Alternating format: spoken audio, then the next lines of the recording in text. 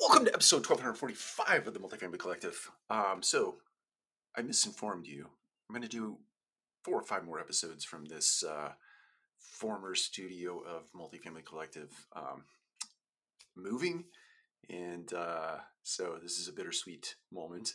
It's sort of odd. I feel a little bit naked without all the books behind me. But I wanted to talk today about beliefs and what you believe and how that impacts your life. If you hold on to negative beliefs or a negative belief pattern, and that is what consumes your mind for the lion's share of the time, suffice it to say that will manifest itself in your life in the way of your words, your actions, your behaviors. And it's sort of this vicious cycle of I think it makes its way into the world through relationships, um, through habits and behaviors that yield negative outcomes. And then I reinforce that in my head and I go out and I continue to act in a way that is discounting to me as a person and certainly discounting to those around me. So my encouragement to you today, it's not to suggest that we don't have moments in our lives where negative thoughts or the world just comes in and is very heavy.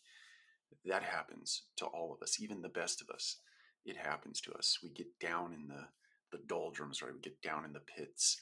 But my encouragement to you today is just to remember that you were beautifully and wonderfully made, whether you believe in a higher power or not. You're here for a reason, you're here for a purpose.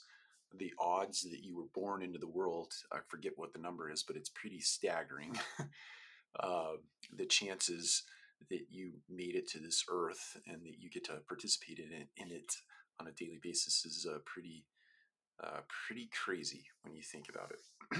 And remember that and install that belief in your mind and start to see and think about things that will manifest themselves in your life in a positive way through your words, through your actions, through your behaviors. And when those positive outcomes start to happen, hang on to those and celebrate those and make that your new cycle. So install some good beliefs, eject, or because we're in the multifamily space, evict some of those negative and limiting beliefs in your life. Take care. We'll talk to you again soon.